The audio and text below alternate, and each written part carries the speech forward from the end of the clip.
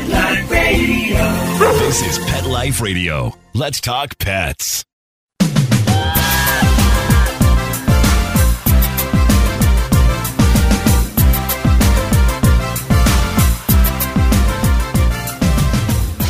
Good day from California. Welcome to the Anything Possible podcast. I'm your host, Dr. Courtney. I'm a veterinary surgeon, former co-host of Pet Talk and Nat Geo Wild, host of Vet Candy Watch, and I'm just an all-around pet lover. Here we celebrate the fact that everywhere you look, there is the beauty of the human-animal bond. That bond influences our everyday lives, and lucky for me, I get to talk to some of the most fascinating and engaging people that help to explore and strengthen that bond. Before we get started, I want to be sure to let everyone out there know how to get in contact with me. If you have any questions, thoughts, or topic discussions, you could reach me at Dr. Courtney DVM on Twitter, Instagram, and of course on Pet Life Radio. Questions with positivity and love will get answered with priority, but not exclusivity, so I'll pretty much answer anything. Let's talk about your replacement. When somebody says, I'm going to find your replacement, how does that make you feel? For some of us, it can be a little offensive. Our ego gets in the way. Who could possibly replace me, you might ask? I'm sure there's no one that can replace me. Well, the truth is, regardless of your vocation or your profession, schools are looking for your replacement right now. Well, maybe not your exact replacement, because we are truly unique and different in the attributes we bring to the table. But they are looking to replenish the talent pool that they lose every year through attrition. That attrition because people get older, they retire, let's face it, people die, or they fall in love with a different profession, or there's other reasons. So it's vital that young talent is nurtured and bolstered through education. Take veterinary medicine, for example. Nearly 20% of veterinarians are anticipated to retire in the next decade. The number of veterinarians has been increasing by about 2.2% every year for a decade, but will that growth be enough to meet demand? Last year, the Department of Agriculture identified 197 areas considered to have a shortage of veterinarians. In AVMA analysis, Delaware and West Virginia were among the states that were identified with shortages of veterinarians, with the highest ratio of veterinarians to homes being one veterinarian for every 2,000 to 3,000 houses. That disparity is happening despite the fact that the profession is consistently growing as more and more veterinarians graduate. The 2.2% growth rate of veterinarians per year may accelerate further now that more veterinary colleges are opening, including the most recent additions of the University of Arizona and Long Island University. So what impact has the pandemic had on vet school applications? This is a really uneasy and anxious time for some. I know I was extremely nervous in the year I was applying to vet school. I can only imagine how that anxiety must be augmented in the face of a pandemic. And what impact will this pandemic have on veterinary medical learning? How do we educate young veterinary talent in the middle of a pandemic? For me, one-on-one teacher time and fellowshipping with my peers was an integral part of my education. Will students have to give that up completely or learn to evolve? In fact, as I think about it, I have to give a shout out to my vet school study group, because without them, I don't know how I would have made it through veterinary school. But much of that educational experience for vet students has been upended. Although many veterinary schools had already integrated distance learning or e-learning into their curriculum to some degree before the pandemic, there's been a rush to put all education online amid the crisis. Whether it's basic technical issues, access to learning materials, or how students can be graded by their professors, there's so many questions to answer about how to educate young veterinary students in the middle of a pandemic. In this conversation, I was joined by Dr. Phil Nelson. Dr. Nelson is a graduate of Tuskegee University.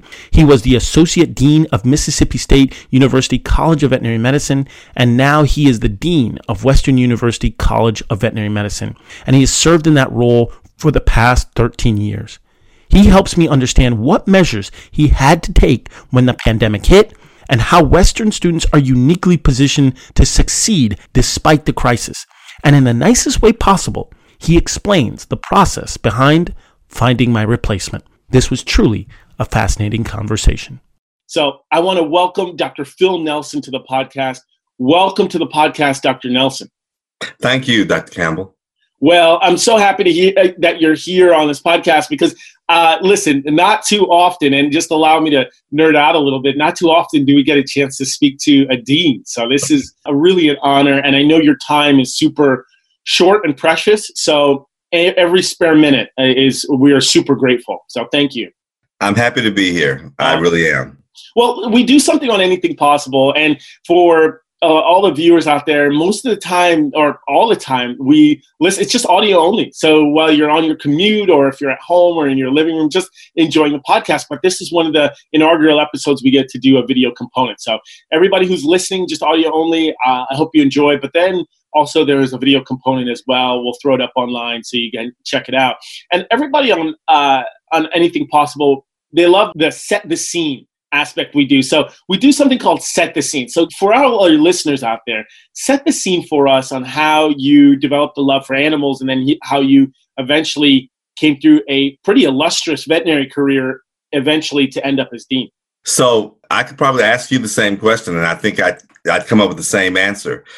When students apply to vet school, I always ask them how many of them have wanted to be a veterinarian since they were in the 3rd or 4th grade. And so I don't think there's anything that happened to me that made me love animals. I think it just happened. Yeah. I think it's part of our core. And for many of us, it's a calling. Yes. And many of us who are fortunate enough to get in, we feel gratified. We feel fulfilled just being a veterinarian. So I don't think there's anything magical about it other than the fact that it's deep in our DNA. And I can't explain it any better than that.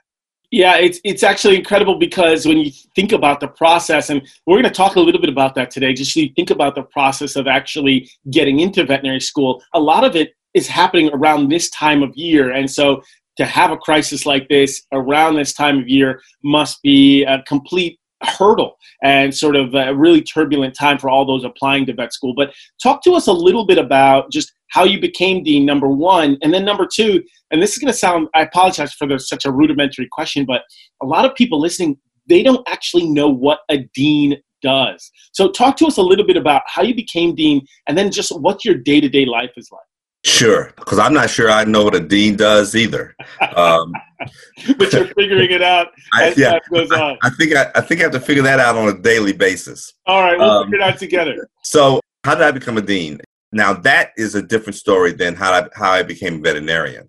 Okay. I do believe that I was influenced being administration and education by my father and his experiences. I grew up in Jackson, Mississippi. My father was director of food service at Jackson State University.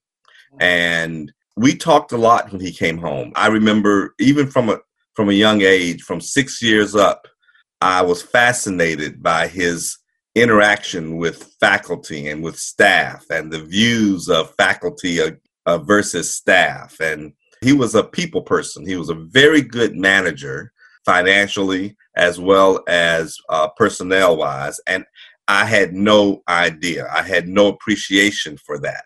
The other happenstance, I think, that particularly led me into education was the fact that I grew up in a segregated school system in Mississippi, and there were only a few Black-only public schools that I could go to. But Jackson State had a laboratory school that for the first 6 years of my education, I was fortunate enough to attend a private school on a university campus. Then, because my sister had asthma and my father was the only person who drove in our family, he wanted her close to him in case she had an asthma attack, et cetera. So I would go to school. We lived on the north side of town. Jackson State's on the southwest side of town. And when I get out of school, my sisters and I would walk to the dining hall and essentially do our lesson in his conference room. Wow. And I got to watch a lot of his meetings with his staff while doing my lesson because my job was to keep my mouth shut and not be noticed. Were you good at that, keeping your mouth shut? Oh, then yes, because I was very good at keeping my mouth shut in front of my father. Right. Now, and that's why nobody can control my mouth now. But I didn't know it then, but I was being pruned and developed then. I went through about 4 years of that routine, and I saw some meetings that occurred annually every year that I can almost spout the speeches that he would give new staff members. And so I really believe that was the beginning of my desire to be in administration. Well, I don't think I ever wanted to be a dean. Right. I think I actually wanted to be a president, but I had no idea what the stepping stones were. Right. It is a process. It is a sequence. I mean, when you think about what you went through, particularly when you said, I went to a segregated school system, going through that experience and now arriving to this pinnacle of dean and having aspirations to be a president are pretty incredible. But as dean, you mentioned something about watching your father managing people and being a people person. How was it? What was the experience like trying to manage people in the middle of an erupting pandemic or an erupting crisis that was sweeping the globe? What was that like, managing people and trying to facilitate a veterinary medical education with your students and professors? Well, I must say that it was probably a lot easier for me because of the caliber of people that I was managing than it was for people than it was for my father, who had to manage people who did not have a high school education. Right. And that were doing a lot of manual labor in cooking, et cetera, and didn't have a career. I'm very fortunate in that I'm blessed and enjoy the challenge of working with highly educated people who are committed to what they're doing. Right. So the challenge was more of a schedule. There was just so much to do to convert the curriculum, but managing the people was not a problem. Almost to a person, faculty and staff, they understood what had to be done, and their commitment was to the student. It wasn't, we didn't spend a lot of time bemoaning the fact that we had to do the work. Yes. It was upon us.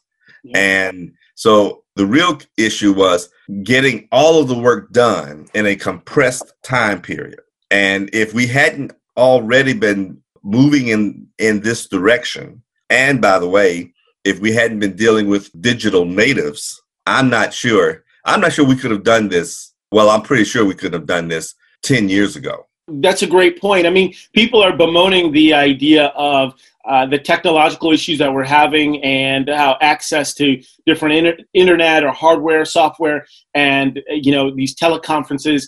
But the reality is this is a huge achievement and a huge leap forward in terms of teleconferencing and telehealth than we would have been 10 years ago. That's a really important point. Yes, it is. But it doesn't change the educational pedagogy and educational principles that have to be applied. And I think we're also fortunate that we're one of the cutting edge colleges that has experimented with turning education on its head, like the flipped classroom.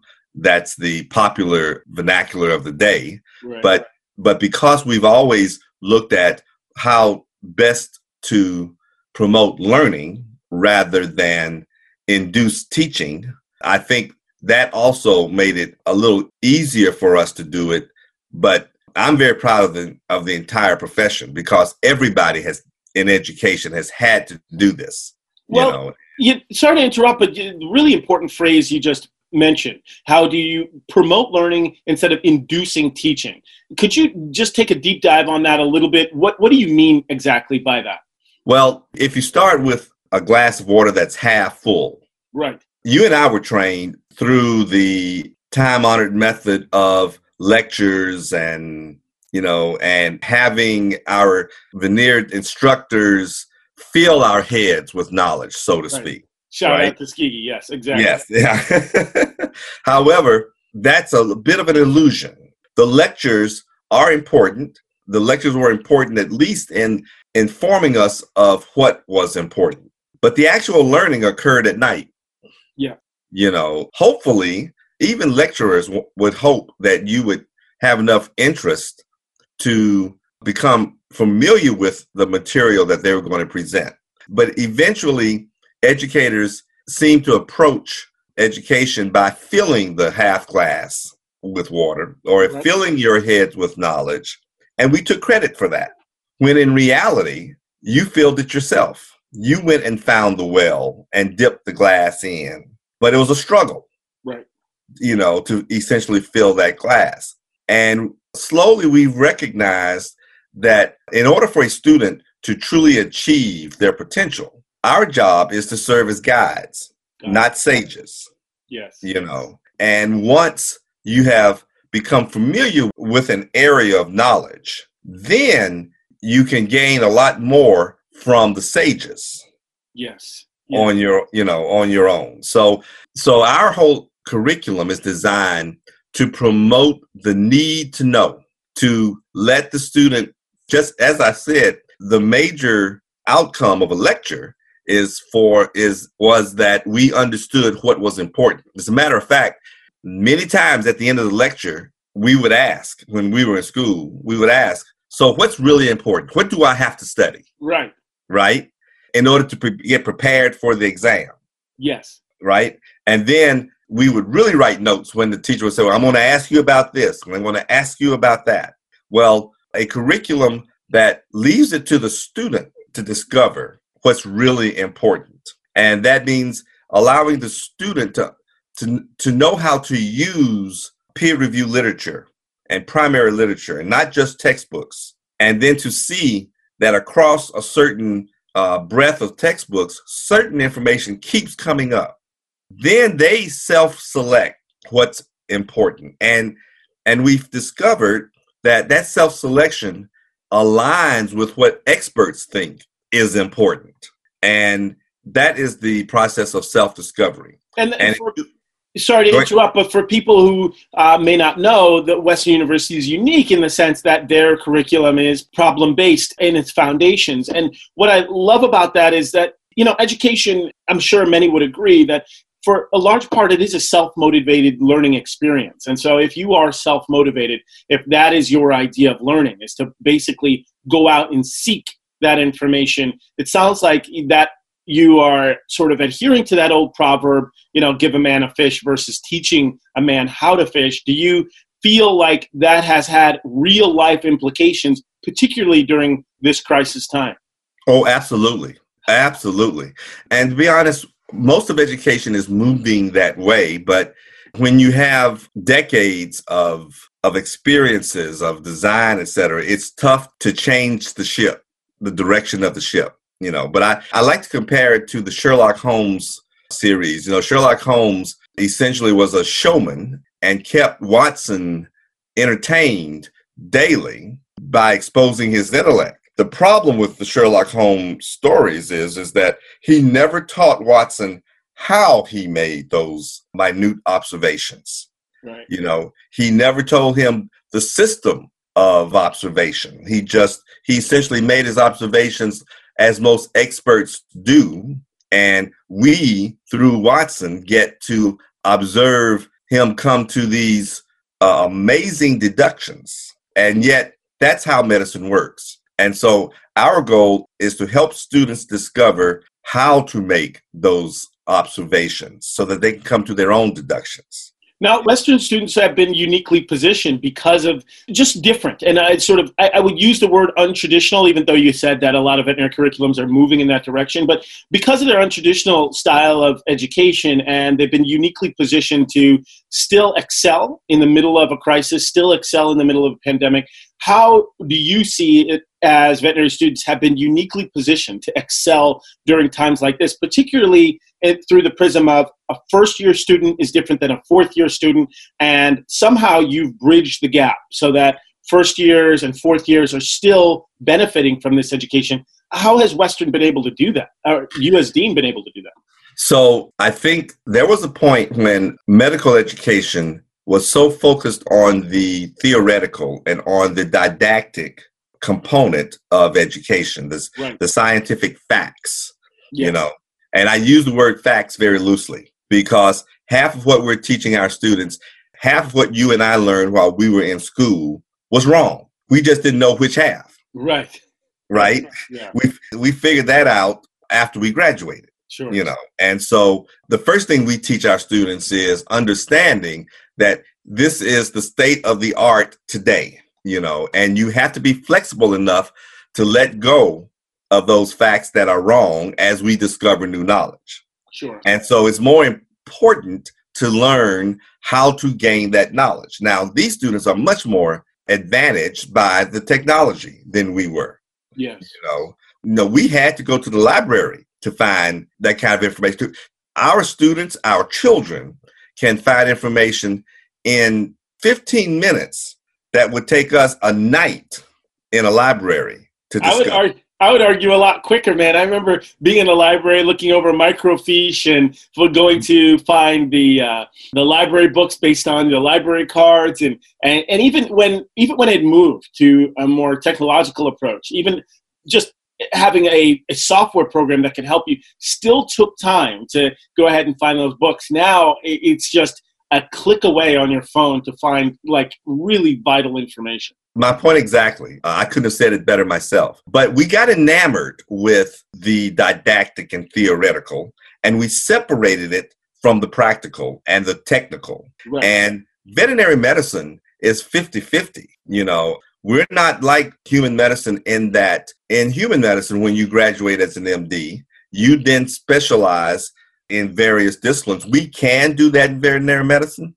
but Right. a generalist in veterinary medicine is expected to have surgical skills too. Exactly. In human medicine is not. And so our end goal is totally different. And so we rely on experiential learning as much as we rely on different tactics to teach a student how to approach a problem. And we tie them together so that there's relevance, so that as they learn new concepts, it is immediately relevant as to why they need to learn those concepts and how to use their technical skills to intervene in medical dilemmas. Well, that's perfect because we've often heard the axiom, if you don't use it, you lose it. And so there's been plenty of just large swaths of information that we might learn in veterinary school, and it gently seeps out of our brain because we're just not using it. It's vitally important, and I appreciate that at the time I was learning it. But as time went on, it was difficult to recall because I just hadn't used it in a while. So when you think about that, if you don't use it, you lose it. How is distance learning occurring, particularly in the face of those technical skills you mentioned? Because as a board-certified surgeon, I think developing fine motor skills at an early stage in your professional development is really important. Just getting good at handling materials and getting good with your hands. How are students, coming out of Western University and graduating, having these skills despite being in the middle of a pandemic? So that's probably the one area that we aren't doing as well as I wish we were. Oh, we'll talk about that. Because, well, if you were a coach Right. of a football team Yes. and you had a star quarterback, at some point, you could talk about the physics of a spiral on a football, et cetera, and where to place your fingers so that you can create that spiral. But eventually, you have to be on the field and allow the quarterback to throw the ball. Yes. Over and over and over again. And that's critical. That's important. And as much as we've developed virtual reality, et cetera, we have not developed it to the point that we can substitute real experiences. And so our greatest concern right now is how do we get back to a new normal that allows our students to learn from real experiences? One of the tenets that I'm very proud of about our curriculum is that our students average 10 times the practical experiences as other schools. You are a graduate of Tuskegee, so you understand that Tuskegee use that same approach. Yeah, absolutely. 10 times. You said 10 times the technical experience? Well, for instance, our students average 30 to 50 spays and neuters by the time they have graduated. Wow, your students average 30 to 50 spays and neuters by the time they've graduated. By the time they've graduated. And that is close to 10 times the experiences on just, of other schools. Sure. Every school has some students that have had that. Right. Our average for our graduates is that number. That's fantastic. And that's because we immerse our students in real life experiences from year one, because we want them to learn in context, in a contextual fashion, the medical concepts as they see those diseases, and so our curriculum has been shifted more to I would say 60-40 ratio, 60% didactic and conceptual knowledge and 40% practical experience. But if you go back to the quarterback again, you create a good quarterback by actually giving them practice, and a good quarterback still has to know how to read defenses and how to counter certain defenses and change the plays when they need to. So there's still a didactic theoretical portion that's critical and important, but you have to rely on the ingenuity of the student to know when they might need to even create a new play that the coach never thought about, That's super true. And I feel like I'm just super proud to see a lot of these young veterinary students, their level of creativity and how they have, particularly in the face of this crisis and just in general, just generally speaking, I've seen a lot of students practicing how to suture on different modules, different materials. Have you seen any unique learning strategies that some professors have employed while they are trying to virtual teach or engage in e-learning and distance learning? Have there been any unique strategies you've seen, including something like just practicing suture on a particular module? Well, unfortunately, as a dean, I'm kind of separated now from the front lines, and a lot more so than I like. And we've only been in this new paradigm for 6 weeks now. I mean, it's changing every week. It's crazy. But 6 weeks ago, or once upon a time, we used to meet face to face. Right. And we would meet in small groups. The other key to our educational model was by meeting in small groups, students can't hide. Yes. And so each student gets not only to learn what we think is important as a veterinarian, but there's soft skills that we can focus on as well. Right. And so communication skills, as you know, are critical in veterinary medicine. Our students get to practice communication is not a course, it's a blood sport. If you're not immersed in it, if you don't get a chance to practice it, you aren't very good at it when you graduate. If you're a member of a class of 100 or more, you don't get a lot of opportunity to practice your communication skills with your professor or with your clients. You really don't. And I mean, it's different styles of communication depending upon the forum, right? So there's that nervous anxiety, those butterflies in your stomach before you give a grand rounds presentation. But that level of nervousness and anxiety can be very different when you're having particularly a tense interaction or just a nervous interaction with a client because you're about to give them tough news or explain a very complicated medical topic. So you're right, that level of communication not only is you don't get a lot of practice, but it also changes depending upon the situation. That's right. And so having a life at stake and communicating issues surrounding that life, there's a inner pressure that comes with that nobody thinks about, and so by starting with paper cases, it's very easy to immerse students in that scenario. And when you divide a class of 100 up into groups of 7, which is hard to do because that means you got 105 students instead of 100. But when you divide a class up into groups of 7, now you get a chance to practice, but it's very labor intensive because now you have one faculty member per 7 students, giving them the opportunity not just to figure out what they need to know and giving them time to learn what they need to know, but then giving them the opportunity to cognitively create that script that they're going to be using for the rest of their professional career, and to practice that on a daily basis, and so at some point, our students actually sound a lot smarter than they are. But that's good because that means we're creating those soft skills along with the medical hard knowledge they need to know.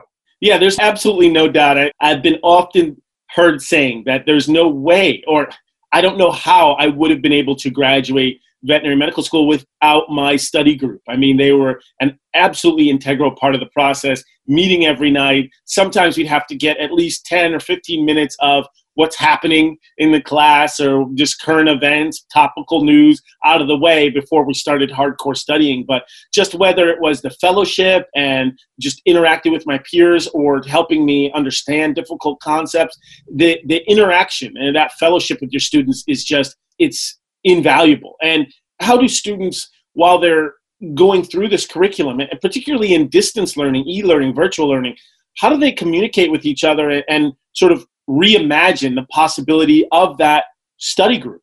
So we still have small group learning. Our students are still divided into groups of 7.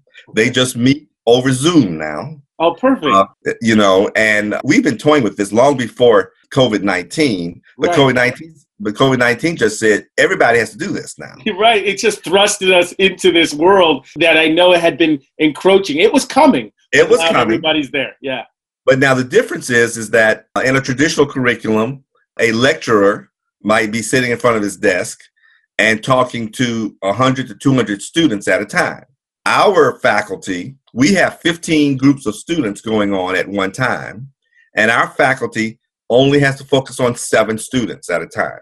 The whole class meets at the same time, just as we did on campus, but they're in their group of 7 by Zoom, and they're going over their cases and going through the same experiences that they went through on campus. What we don't know is how much we might lose not being face to face. Because when you're in a small room with 7 students, you can tell the student that's drifting off. They don't have their attention. It's a little easier to know the student that hasn't prepared appropriately for the discussion. As you said, they can't hide. They still can't hide. Right. Even virtually, they can't hide. Even right? if it's virtual, you can't hide. The other thing the students are doing, and the students still get together after hours, just as we did when we were in school, virtually, and they still study together and they still test each other. But the difference is keeping the class cohesive. And so some of the things that the faculty have been doing, and I'm very proud of the things that we're doing, we care about their mental health and their mental well-being. And so every Saturday, as a matter of fact, this afternoon around 6, the 4th year class has a virtual wine and cheese meeting. Oh, that's so cool. That's so cool. It's like a Zoom cocktail hour. Exactly. And at least the dean doesn't have to pay for it. And we don't have to worry about them having to drive home afterwards. Exactly. It's safe for everyone. It's safe for everyone. But yet, and we can address the social aspect and provide social support. For sure. And all those who have reservations about drinking by themselves, now they have people online that they can drink. Yeah. But every class has a weekly get-together, either a town hall meeting or a virtual social event, just so that they can talk about our lives and our problems. Because 98% of students who get into vet school graduate. So once they get in, I consider them my colleagues. They're just my unlicensed colleagues until they pass the boards. That's very well said. 96 to 98% of students who enter vet school end up graduating. That's a testament to them and the school itself. Absolutely. And honestly, that was essentially insisted on by us. Previous students said, we can't pay this kind of money and be treated as a pledging person for a sorority or for a fraternity. Right. There has to be some accountability on the side of the faculty that says that, and we'd like to see an open contract. That's what the syllabus is, the open contract that says, this is what you need to know. If you accomplish 80% of what we think you need to know, then you get a B. If the whole class does that, so be it. Right. And once that paradigm changed, and as opposed to thinking that 10% of the class should always fail. I don't care how smart the class is, 10% should fail. I think democratizing education was a benefit for society and the student. That's genius. And the open contract, you mean figuratively and literally. It's an open contract, both literally saying this is what you need to know, but then open in the sense of very transparent. You're not trying to hide or trick or have any sort of gotcha protocols that have students fail out. It just creates a really warm environment knowing that the school is going to be upfront in regards to your education. Absolutely. I think, the 1 Minute Manager says it best. I think as a consequence of social pressure, in the 1 Minute Manager, they describe going to a bowling alley and putting a sheet in front of the pins. Okay. And having somebody behind the sheet and you roll the ball and then they tell you how many pins you hit. Right. But they don't tell you where the remaining pins are. Right. right? Well, that's kind of how we used to teach people. Sure.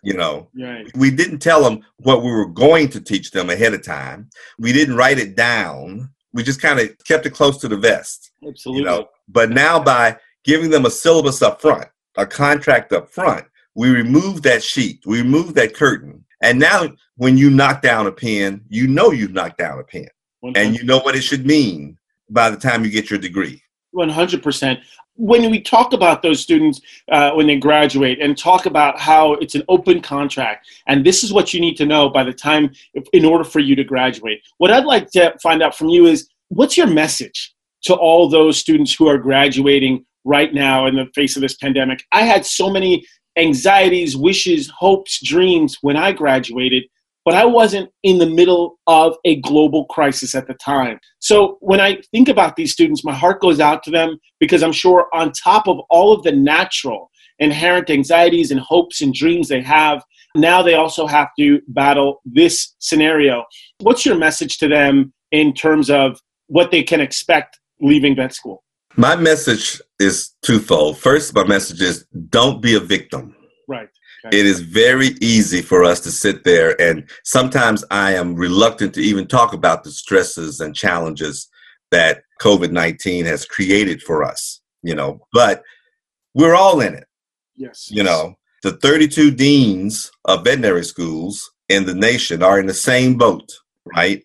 And so the sets of faculty for each of those schools are in the same boat, and we all have to adapt at our particular area. So avoid the victimization mentality, because that leads to negative feelings and negative goals that will not help your career. Right. Some of the students right now, we've only been in this about 6 weeks, but some students are now saying, well, you know what, maybe I should get my money back, some of my money back, because you didn't do everything you promised me. Right. Well, that wasn't our desire. We're suffering from the same conditions that you are. And frankly, I'm extremely proud of the response that our faculty made to make sure that our seniors graduate on time, and to make sure that our first year and second year and third year students are going to move to the next level on time. And yes, there have been some significant impacts, but not so much that I'm worried about their competence. And so my second message is, don't be so myopic. Okay. Let's look at what we were able to do, not what we weren't able to do. And frankly, my message to the seniors will be, and I'm giving a little bit of my dean's charge to the senior class right now, but my message to the seniors is, look at what you faced, and yet you still are going to get a DVM degree. So the globe just gave you a kick in the ass. Right. And you were still standing. Your message ought to be, is that all you got?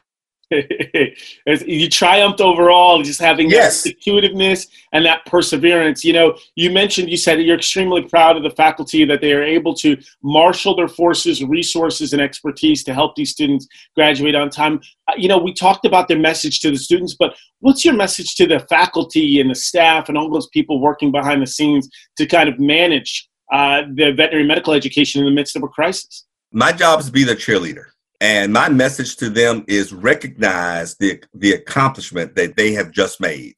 Recognize, first of all, it's nothing short of startling that we got through this. And it's not just Western. This is every other university seems to have managed this well so far. Now, where we go from here, it's going to be a challenge. And everybody is not going to survive the new normal, but at this point, give yourself a break and pat yourself on the back for what you've done, because we have managed to this point, we have managed to salvage the careers of our charges. That's interesting.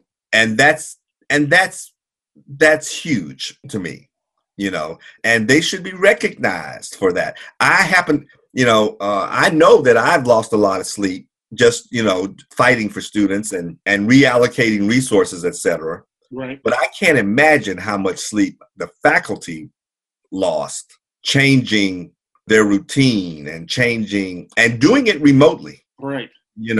not being able to get into the office as easily. I wrote a message to them in the middle of the transition that we're as much on the front line as frontline healthcare workers. Our job as veterinary academicians is to prepare the workforce replacements, to prepare that next generation, so that they can be on the front lines. And, yeah, absolutely. And so we don't get to pull back either. And it's hard to make that connection, to remember that connection sometimes. Well, definitely. Not only do I give a lot of credit to those who are literally on the front lines facing this crisis, both our human colleagues in human medicine, veterinary medical colleagues on the front lines, fit at the granular level where the rubber meets the ground, interacting with clients, pets, animals, making sure our food supply is safe and doing research. But then also, there needs to be a foundation to help replace those or replenish those or add to that level of expertise out there. So the level of expertise and talent that we are benefiting from right now, it's not static. It's not going to be there in perpetuity. It definitely needs to be replaced. And that's where veterinary medical schools are just vitally important, is, like you said, replacing those on the front line. So that's really well said, beautifully said. I'm curious to know what you prognosticate for the future. Now, of course, you don't have a crystal ball, right? Nobody does. But I'm very curious to know, just in conversations you've had just with the administration and with maybe other deans, should we expect this level of distance learning, e-learning, virtual learning all the way into the fall of 2020? So as far as this crisis is concerned, the next challenge is to determine what we consider is the new safe zone. The new safe zone. The virus COVID-19 is among us. Yes. We're not getting rid of it. And we can't hunker down until a vaccine is developed.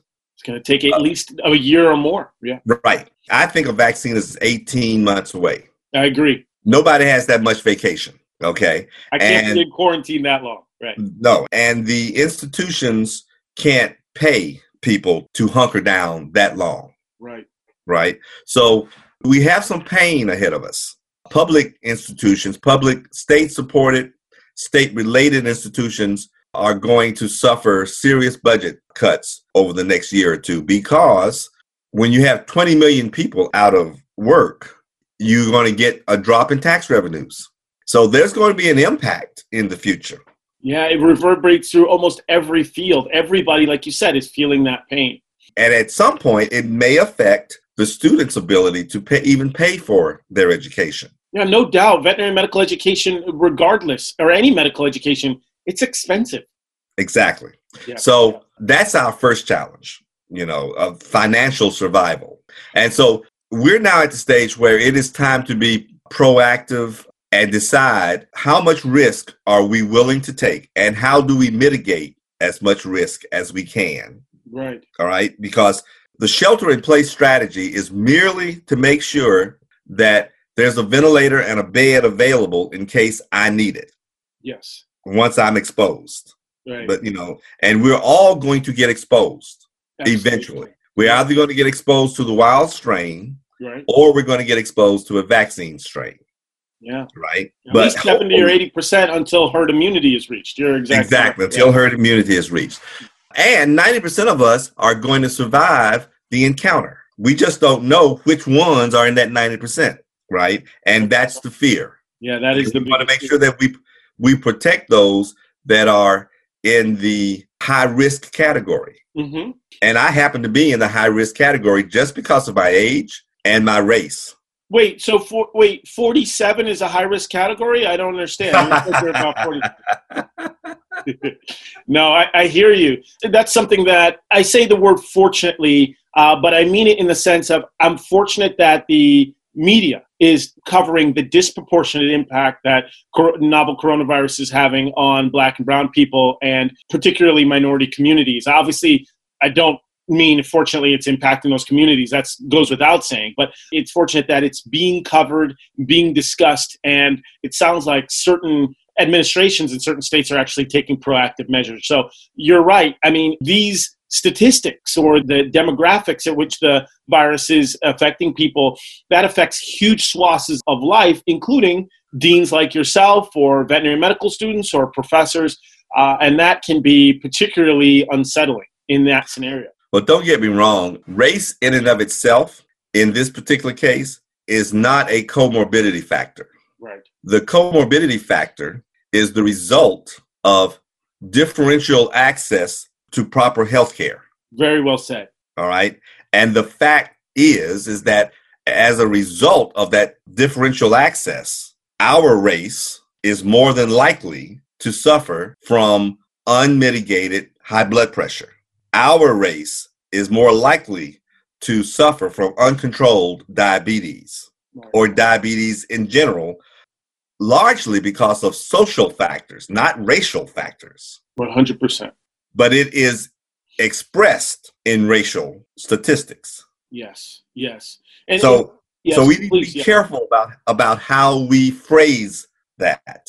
Right. No, I completely agree, because when you frame it in terms of a racial impact, then they think there's something inherent about the race that makes people more susceptible or more prone to the impacts of it, when there's either structural and institutional issues that have caused these issues. And absolutely. This is not like sickle cell anemia. Right. Very well said. And in fact, again, I know this is kind of a super nerdy thing to say, but I've often thought about looking at the disproportionate or differential impact in the veterinary medical field, is how veterinary medical access is different depending upon the demographics of the community. I know that is being studied a lot on the human side, but I think I'm very interested to see studies on just how this differential impact is affecting the veterinary medical community. So that's something for the future, of course. So I look forward to your work in that area, because it's needed. And I urge you to follow through on your intent. Thank you, man. I'll be honest, you are just an incredible inspiration. And like I said, I rarely get a chance to just have just the generosity of time from a dean like yourself. And like I said, I'm just so happy that you were able to join us today. Listen, if you ever have the opportunity, would you ever mind coming back for a round 2 so that we could talk some more? Oh, I'd be happy to do so. Happy. I've enjoyed the conversation myself. It's such a needed conversation. Thank you for joining Anything Possible. And everybody tuning in, watching, this has been fantastic talking to Dr. Phil Nelson, Dean of Western University College of Veterinary Medicine. He's just an absolute font of knowledge and experience, and it was wonderful having him. And until next time, never forget, there's nothing stronger than the human-animal bond. Let's Talk Pets, every week on demand, only on PetLifeRadio.com.